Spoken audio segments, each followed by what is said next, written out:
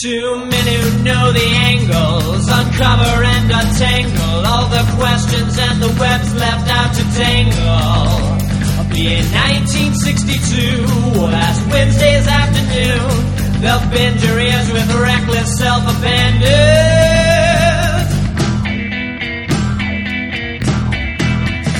The amazing Spider Talk. The amazing Spider Talk. Come swing through the air, sit back and prepare for the amazing Spider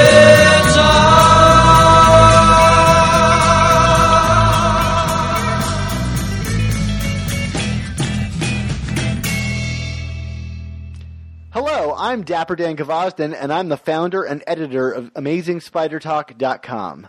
And I'm Mischievous Mark Ginocchio, the founder of the Chasing Amazing blog and author of 100 Things Spider-Man Fans Should Know and Do Before They Die. Well, thanks everybody for joining us for episode 10 of the second season of the all-new Amazing Spider Talk.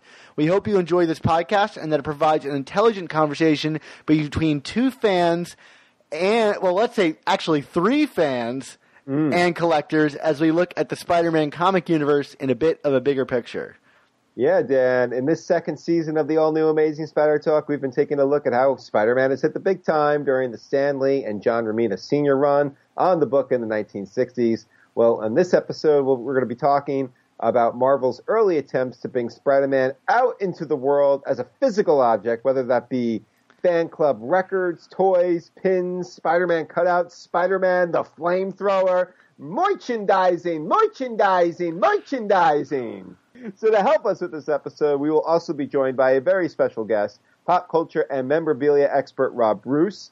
Many of you may know Rob from his multiple on-air appearances, and he also got credit as a producer as a toy memorabilia consultant to Jay and Silent Bob's Secret Stash on AMC's Comic Book Men show, a show I might have appeared on in an unaired episode. The world may never know. Well, anyway, Rob has been an expert in this field for decades, and in addition to Comic Book Man, he is also the one of the founders and creators of the New Jersey HorrorCon and Film Festival, which he'll talk about a little too in this interview. So he's going to talk us through all of these early 60 toy attempts. Although, just as a fair warning, Dan, we had to conduct this interview via cell phone, so if the quality isn't the usual crystal clearness that you're used to from Amazing Spider Talk, we apologize in advance, but we urge you to hang with us because it's a great interview with a lot of insights about toys and figures and games and everything else from this era, right? Yeah, absolutely. Like we say on all of our episodes, this episode wouldn't be possible without support from our wonderful Patreon subscribers, whose patronage allows us to assemble the guests like Rob Bruce, who we have on the show, and do all of our research that we do. So if you enjoy the episode and want to help us continue while getting amazing bonus content, and we have some bonus content from this very show, as well as other additional episodes that we never release publicly, please go to our show notes and check out our Patreon page and consider joining our team. This week we want to thank all of our new Patreon subscribers who made this particular episode possible. Thanks to the following wonderful Patreons for joining our team, starting with Michael Graff. Chester McJerk. I like that. We got, okay, here's Mark's Weekly Butchering. Sean Van de Velde. I think that's okay. Art Vandelay? Paul Grillo. Christopher Long, that was easy. And Mark Diefendorfer. That's a great name. I like that. I love it. Mark's a good guy. I know him personally. Yeah. Well, besides all of that, thank you again, everybody. Let's get right to the action and the awesome interview. So we hope you enjoy our episode entitled, Mark, Merchandising. Stand a little straighter, walk a little prouder, be an innovator, laugh a little louder, go forever greater, we can show you how to, and when will you be then? You belong to the Merry Marvel Marching Society. March along to the song of the Merry Marvel Marching Society. All right, Dan, we are joined on the phone by pop culture expert and aficionado Rob Roos. Many of you probably know Rob from his appearances on AMC's Comic Book Men show as kind of the memorabilia and consultant to the Jay and Silent Bob's Secret Stash. I mean, Rob's also the one of the founders and creators of the New Jersey HorrorCom and Film Festival. And we're going to have Rob talk to us a little bit about some of the early Spider-Man memorabilia and merchandise that appeared out during the late 60s. You know, we talked obviously earlier in the season about the first big kind of non-comic book Spider-Man licensing opportunity with the Spider-Man animated series in 1967, Dan. But, you know, obviously there was a lot of other things that were coming out of that in terms of toys and costumes and lunchboxes and board games and all that. And we're hoping that, Rob, you could put this in a little bit of context. I guess starting by saying, I mean, you're obviously a big fan of comics and memorabilia and Spider-Man. You said that he was one of your first comics that you picked up. I mean, what are some of your earliest recollections of some of the other non-comic book Marvel merchandise that was out there when you were younger, or just that you've seen out there? Thank you very much for the introduction. Also, I want to throw in that I've got 85 producing credits on AMC's Comic Book Men. 85. Very proud of that. Much more than my appearances. But again, the first comic book I ever bought as a kid was Amazing Spider-Man 101 off the news rack, and it kind of started me down the way. Spider-Man is like my number 2 favorite superhero, right behind Captain America. I'm a huge Kirby fan, but also on the same level, Ditto. But there was always an argument about the first actual Spider-Man memorabilia. My good friend John Chimano out of Connecticut is convinced that the 1963 Ben Cooper costume is that first item. I have no reason to disagree with him. He prices it at some crazy price. I don't price it quite as crazy as he does.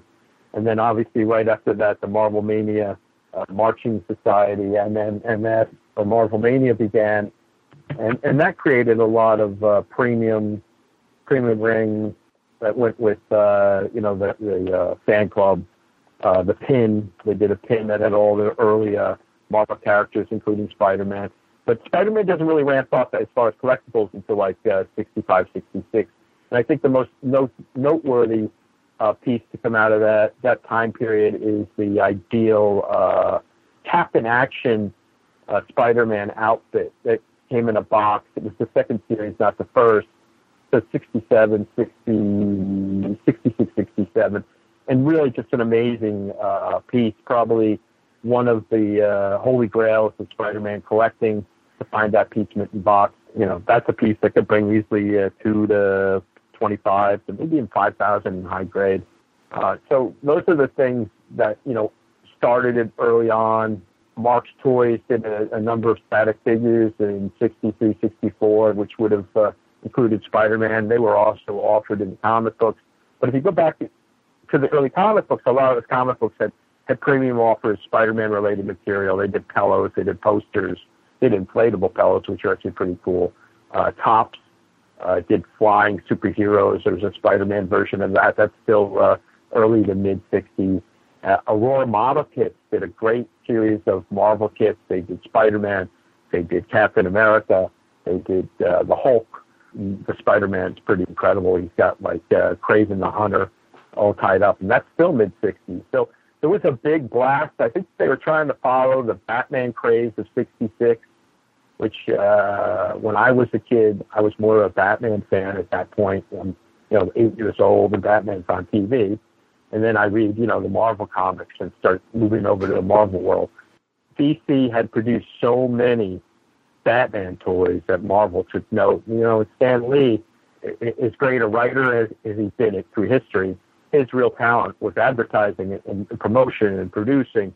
And he knew, you could do a record and send it out, having the bullpen singing songs about Spider-Man as a premium offer, and people would want that. So, yeah, it's just, there was a plethora of materials, but early on, it really didn't crank up until like 70. And then Mego got the licensing, and things kind of got crazy, and IEHI also Azure Camway, which was connected to Remco. They got licensing, and just, you went to your Toys R Us, which doesn't exist anymore, but back in the day, they'd have, piles of Spider-Man toys. Any questions? Well, you've covered a lot of the stuff we really wanted to talk about very quickly there. So we're going to go into a little bit more detail. We've read that DC really had a leg up on Marvel in the regard of distribution, which is why they seem so much more adept at getting their characters out there. Can you speak to how Marvel's distribution model impacted their ability to license some of these characters early on?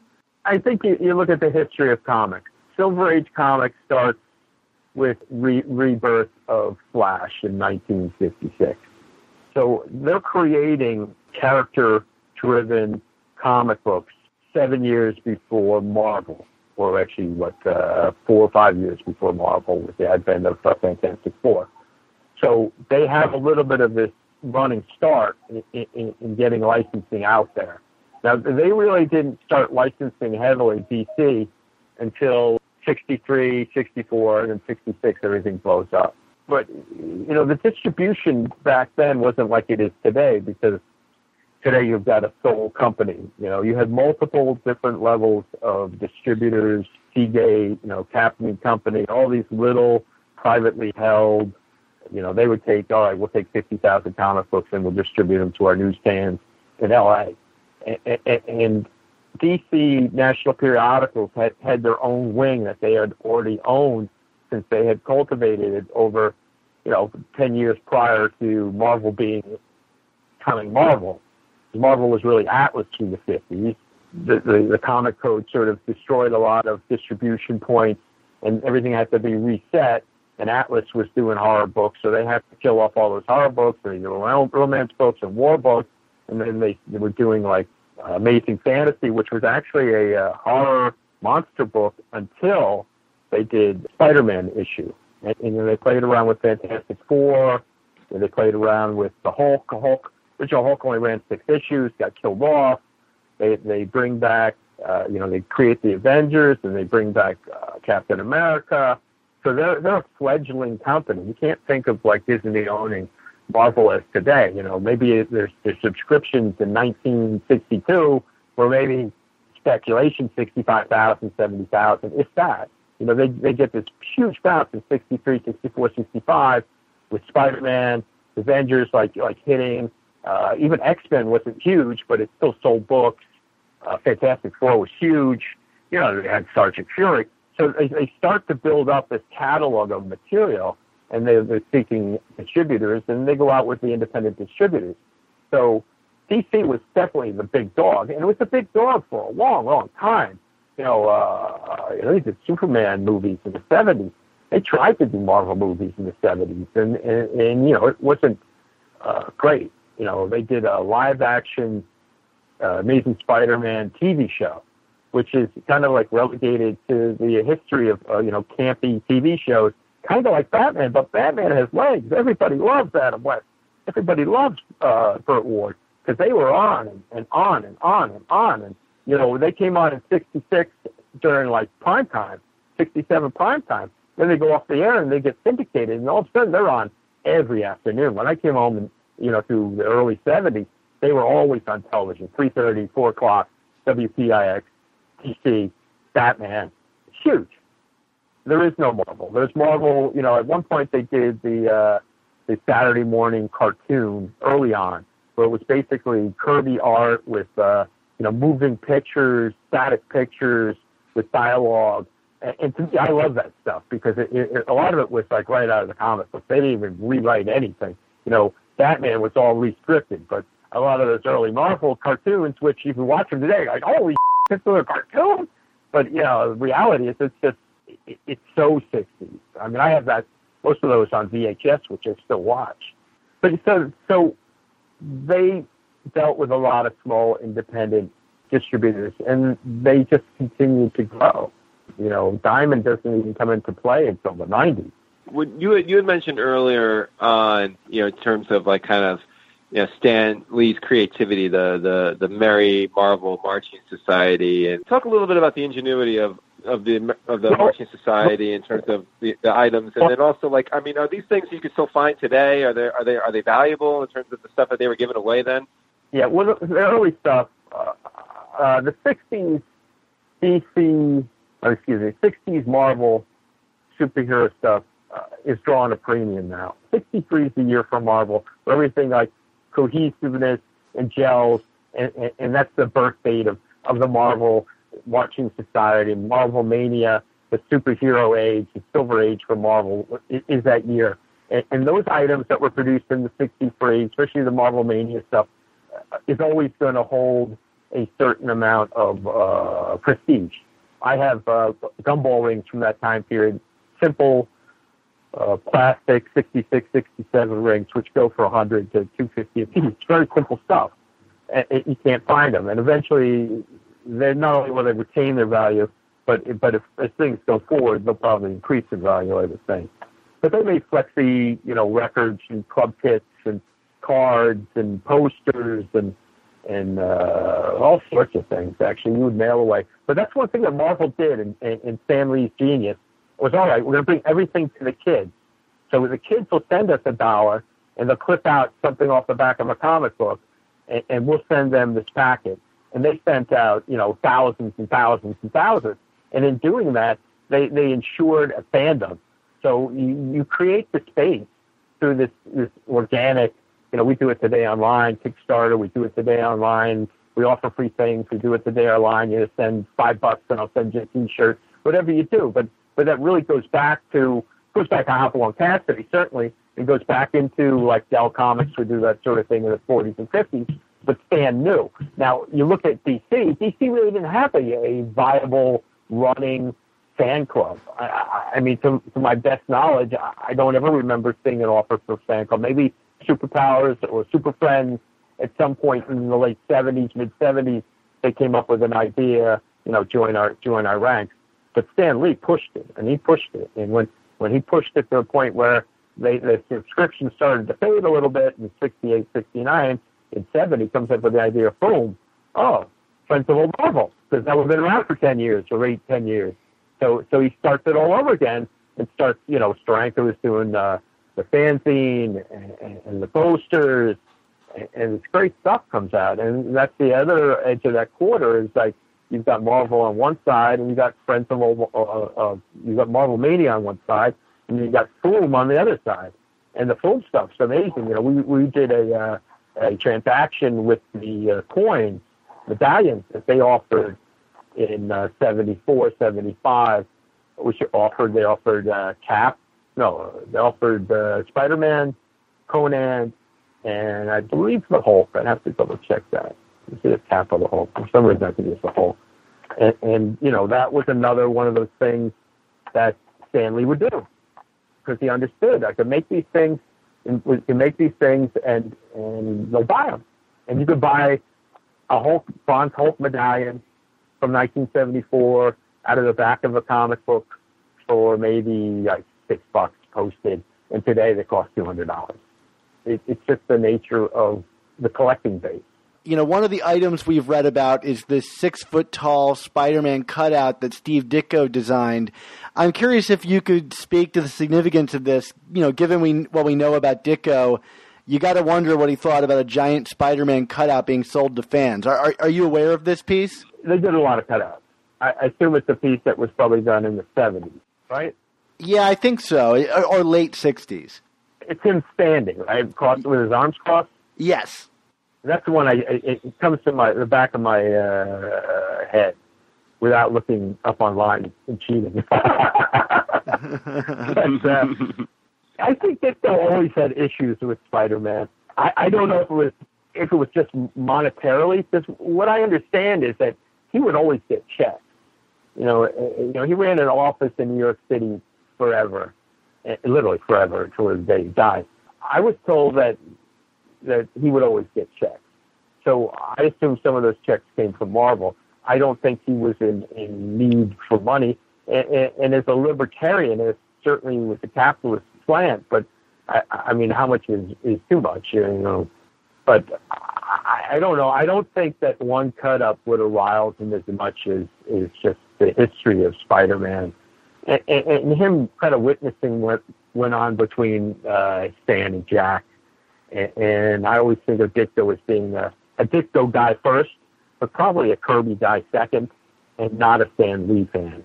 And that probably played into more of why he was so anti-Spider-Man, even though it was something he created.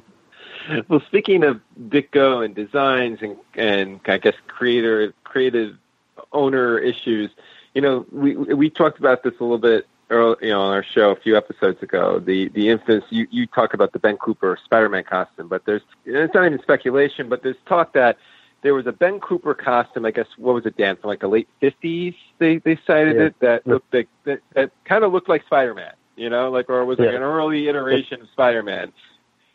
No argument. What's your familiarity with that? I mean, do you give credence to the idea that influenced what the ultimate design for Spider-Man ended up being? Yeah, I have to think at some level. I mean, did Stan see it? Did Stan say to Steve, "Oh, let's make this costume"? I mean, it is the Spider, but it's not like the Spider. It's not Spider-Man. My buddy actually runs the Mego Stretch Hulk site. John Cimino. So he's like an old friend of mine. And he's the one who sort of brought this to the foreground. He's friends with a lot of the old artists, and he, the speculation is that they got some inspiration from this, but I don't know. I'm going to disagree on some level, because I mean, sure, it's the kid. If you look at the ad, the kid in the Spider outfit, but it's not really Spider-Man. Yeah, it's Spider-Man actually. Maybe they got the idea. Who knows? But, Ben Cooper, being Ben Cooper, didn't license it. So there you go. So Stan saw this. Maybe saw some kid came to the door. But they manufactured that as early as 1954. So it's not like that was 10 years beforehand. Was there a Red Circle character known as the Spider? I'm sure. No, what was there? A famous Pulp magazine character known as the Spider. I believe you're right. That goes back to the 30s. That's like a Sax Rohmer character. I think, again, it's Stan. It's Stan being the, P.T. Barnum of Silver Age comic books, the guy who could understand that there's a mass market for everything, and they needed to, push it. So Spider-Man comes out, he does one issue in Amazing Fantasy, and then he goes right into, Spider-Man #1 and runs forever. And it's the greatest thing that Marvel Comics ever came up with, because that is their A #1 character. Let me add a wrinkle to this Ben Cooper thing, because like you said earlier, that the Ben Cooper costume of the official costume of Spider-Man is the first licensed, Spider-Man item or Marvel item on sale. Do you think that perhaps Ben Cooper saw the character and said, hey, that looks a lot like our costume, and they kind of signed a deal in secret to be quiet about perhaps the design was stolen? Well, I talked to Ben Cooper people, directly, and they weren't that, they were organized, but they didn't think on that level. You got to remember, in 1963, how much was the licensing for Spider-Man? I mean, how much was that first licensing? $50? So Ben Cooper, who had produced this costume nearly 9 years earlier for the 1954 Halloween, season, maybe they just either they went and talked directly to Marvel, or Marvel went over to 500 Fifth Avenue when they had the toy fair, and they were set up, which is probably 10 blocks, 12 blocks away from the Marvel offices in New York City. So they have toy fair, and Ben Cooper's there, of course, because they're hawking all their Ben Cooper stuff. They're doing what they do. And Stan walked in and probably sat down and said, "Hey, look, we want to produce a Spider-Man outfit. Can you do it for us? We'll pay you X amount of dollars." That seems more logical. I'm surprised nobody's ever asked Stan this question, because it seems like that would be a question that he could answer, since he's still alive. No, I mean, to that point, so, you had kind of ran through earlier especially starting around like 66, 67, all the different items, and you talked about like the the Marvel Flyers. There were trading cards from Donruss. There were the record, the golden record with the comics inserts and everything. I mean, were these items considered like successful in that regard in their day? I mean, like they're collectible now, but at the time, were these considered successful? Yes, I have to think so. I mean, again, you had a Mead paper would buy the rights to produce three-wing binders, 71, 72, 73. And they would sell out. And they were like the predecessor. Like every year, you get a binder. But interestingly enough, the lunchbox, this really doesn't happen for Marvel, didn't happen until the 70s, I believe. Whereas Batman is 66, and Superman, the first one, I think, is 54. Of course, in the first lunchbox, it's 1950. But so some things they got on a little bit later. And then, they would do one for every character at some point, more or less, and a generic one for Marvel superheroes. I think there's a lot of success because, it was a train, and the train's still going. We're still flying full speed ahead. Do you think that the early placement of Spider-Man at the forefront of these merchandising opportunities really helped to solidify him as the face of Marvel Comics then and today? Yes. And the real reason is you look at some of the other characters. Certainly the Hulk becomes very famous in 75, 76, 77, 78 with the advent of the TV show. There's more juice. But if the Hulk had been the face of Marvel, would never have succeeded. And Marvel would have collapsed completely because when the Incredible Hulk first came out in the comic book, it only lasted 6 issues, then needed to be rebirthed later on in one of the sales books. And I think that's got a lot to do with it, too. Marvel never gave up on their heroes. You don't see, they would test them. I mean, even Iron Man was more of a test character when he first came out of Tales of Suspense. You look at it, he's not a number one character. He was never a number one character. Even when that first book came out, he was never a number one character. He was still that Iron Man number one from, I think, 67, 68, that was not a real popular book forever. You could buy that for under $100 up until maybe 10 years ago. Spider-Man has the staying power. Spider-Man is the kid next door. Spider-Man is the nerd. Spider-Man is the underdog. Again, I keep making you go back to some of the stuff you said earlier on here, but you had mentioned the Captain Action figure, which I know I think you even used the exact words, kind of like the holy grail of action figures. One of the things that interested me about this too was, this figure had all these interchangeable outfits, right? So there was a Spider-Man outfit, but there's also Superman, Flash Gordon, Captain America, and you were kind of talking earlier about also kind of how different licensing and merchandising was then as it is now. I mean, now... Right. So there was a Flash Gordon, there was a Buck Rogers, there was a Phantom. Right. Now it's mid-'60s, and King Features that owns those rights were really big. I mean, they were huge. Cartoons every day on television, newspaper, Phantom still every day. They did, I'm pretty sure they had their hands in Prince Valiant.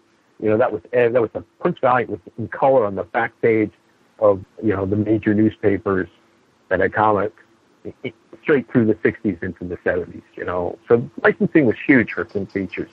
And then you look at, they had Captain Action, had Green Hornet, which is really the top piece, or was really the top piece. For a long, long time, a boxed Green Hornet would have brought, $5,000 in the late 80s. Whereas, maybe more, the Spider-Man would have bought half that. Nowadays, the Green Hornet probably brings about $5,000, and the Spider-Man one recently sold for $25,000. Now, it was a pristine, high grade. They sell for less than 10 in lesser grade. But, Spider-Man, and it's really the first major Spider-Man action figure style doll. I consider 12-inch figures dolls. I collect action figures, which are 5.5 inches or less.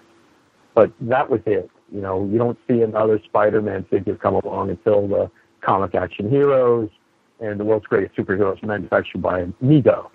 And then the Comic Action Heroes are the first 3-inch to 3 3/4-inch style figures. They did both DC and Marvel again. But that Ideal toy, and Ideal is an odd company because they made the best superhero toys in the 60s. I mean, the Batman JLA playset is an amazing toy for guys like my age, who played with static 3-inch tall figures before the action figure was invented. But that was, it, because the box was amazing, and just the way that they would package things was incredible. They did Batman utility belt, which is very, very rare. Probably brings between 25 and 35,000 at this point. For DC Batman collectors, that's the top piece to get that in the box. Whereas for Marvel, collectors from the 60s, the top piece is the Captain Action outfit. So Rob, before we let you go, we talked about a lot of different items and collectibles and toys today. I mean, is there anything, just on a totally personal level, nothing to do with value or anything, something that just stands out to you as a favorite of yours of what we were going over today? I mean, is there something that, no matter what, will be part of your has a place in your heart forever, I have my Amazing Spider-Man number 101. I still have that. So it's one thing, I've been collecting comic books since about 1970. I went to my first convention in 1975. The only reason I wanted to go was to meet Jack Kirby, and I was like 13 years old. And I've done, at this point in my life, I've done well over 1,200 conventions worldwide. I did my first San Diego in 93, and I've traveled, had an incredible life. Really, when you think about it, because I've been immersed in pop culture and toys and collectibles and comic books for 35, 40, 50 years, almost 50 years, it'll be 50 years eventually. But, I think for me, it's that Amazing Spider-Man 101. I have toys, valuable Spider-Man toys. I've got the rings, I got the badges, the pins, I have the Marvel Mania Club kit and the Fooms. I've got a complete run of Fooms, Wits End. I've got Stanley signed things, but it always goes back to Amazing Spider-Man 101 for me, because that's really where I got the light turned on. For me, it was, it's a fascinating moment as you're a kid. We all go through it because we get attracted to, cartoons. And then we read like, wow, this is a cartoon. I can read it over and over again. And for me, I sort of like really set a tone. And I've just sort of followed that path ever since. Ironies of ironies. I've worked, corporate jobs and, traveled the world, and here I am. It all falls back to the Amazing Spider-Man 101. Well, Rob, where can we find you now? If people wanted to kind of keep up with your work or you on the internet, where would they do so?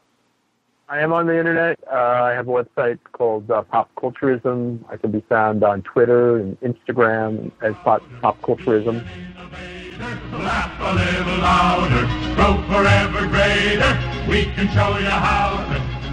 So thanks again to the great Rob Bruce for coming on our show and sharing his insights about this era of comic book merchandising and licensing. And also thanks to all of you for joining us on our 10th episode of our second season of the all-new Amazing Spider Talk. Dan, our next episode should be out in a few weeks, and what's the title of that show going to be? Yeah, it's going to be called Secret Agent Parents. It's our discussion of Amazing Spider-Man Annual number 5, and I guess the overall significance of Peter's parents becoming a part of the narrative and super spies for S.H.I.E.L.D. Like you do. Yeah, of course. Also, for our Patreon subscribers, be sure to check out our Patreon page and your podcast feed this week for a special review of Amazing Spider-Man number 1 and number 2, also known as numbers 802 and 803, the start of the brand new Nick Spencer and Ryan Ottley run. Dan, we also got a couple additional minutes with Rob Bruce to talk a little bit about some information about Steve Ditko and his recent passing. So check that out in your Patreon feed as well. There's no better place to join on the Patreon bandwagon than to join us for our exciting coverage of both the new Amazing Spider-Man run and everything else that we're doing around here. Remember, for just $3.99 a month, the price of a new comic. You'll get access to our exclusive new issue reviews, Swarm B-Book reviews, extended interviews like the one with Rob Bruce here, mailbags, and more. And, of course, for $10 or more a month, you'll get access to some awesome commissioned artwork. This most recent time will be something from Alex Saviuk, which we saw a preview of, Dan, and let's get excited, right? I'm super pumped about it. I can't wait to see the finished thing, but he sent us a teaser of it, and it's going to be pretty awesome, I think. Indeed. I hope you like girls, people. Also, be sure to check out some of our other shows, like The Ultimate Spin, who sadly just concluded their show with an amazing interview, which I guess isn't sad because it's an amazing interview, with Jason Latour as he exits the role of writing Spider-Gwen. I think they called it the Exit Gwinterview.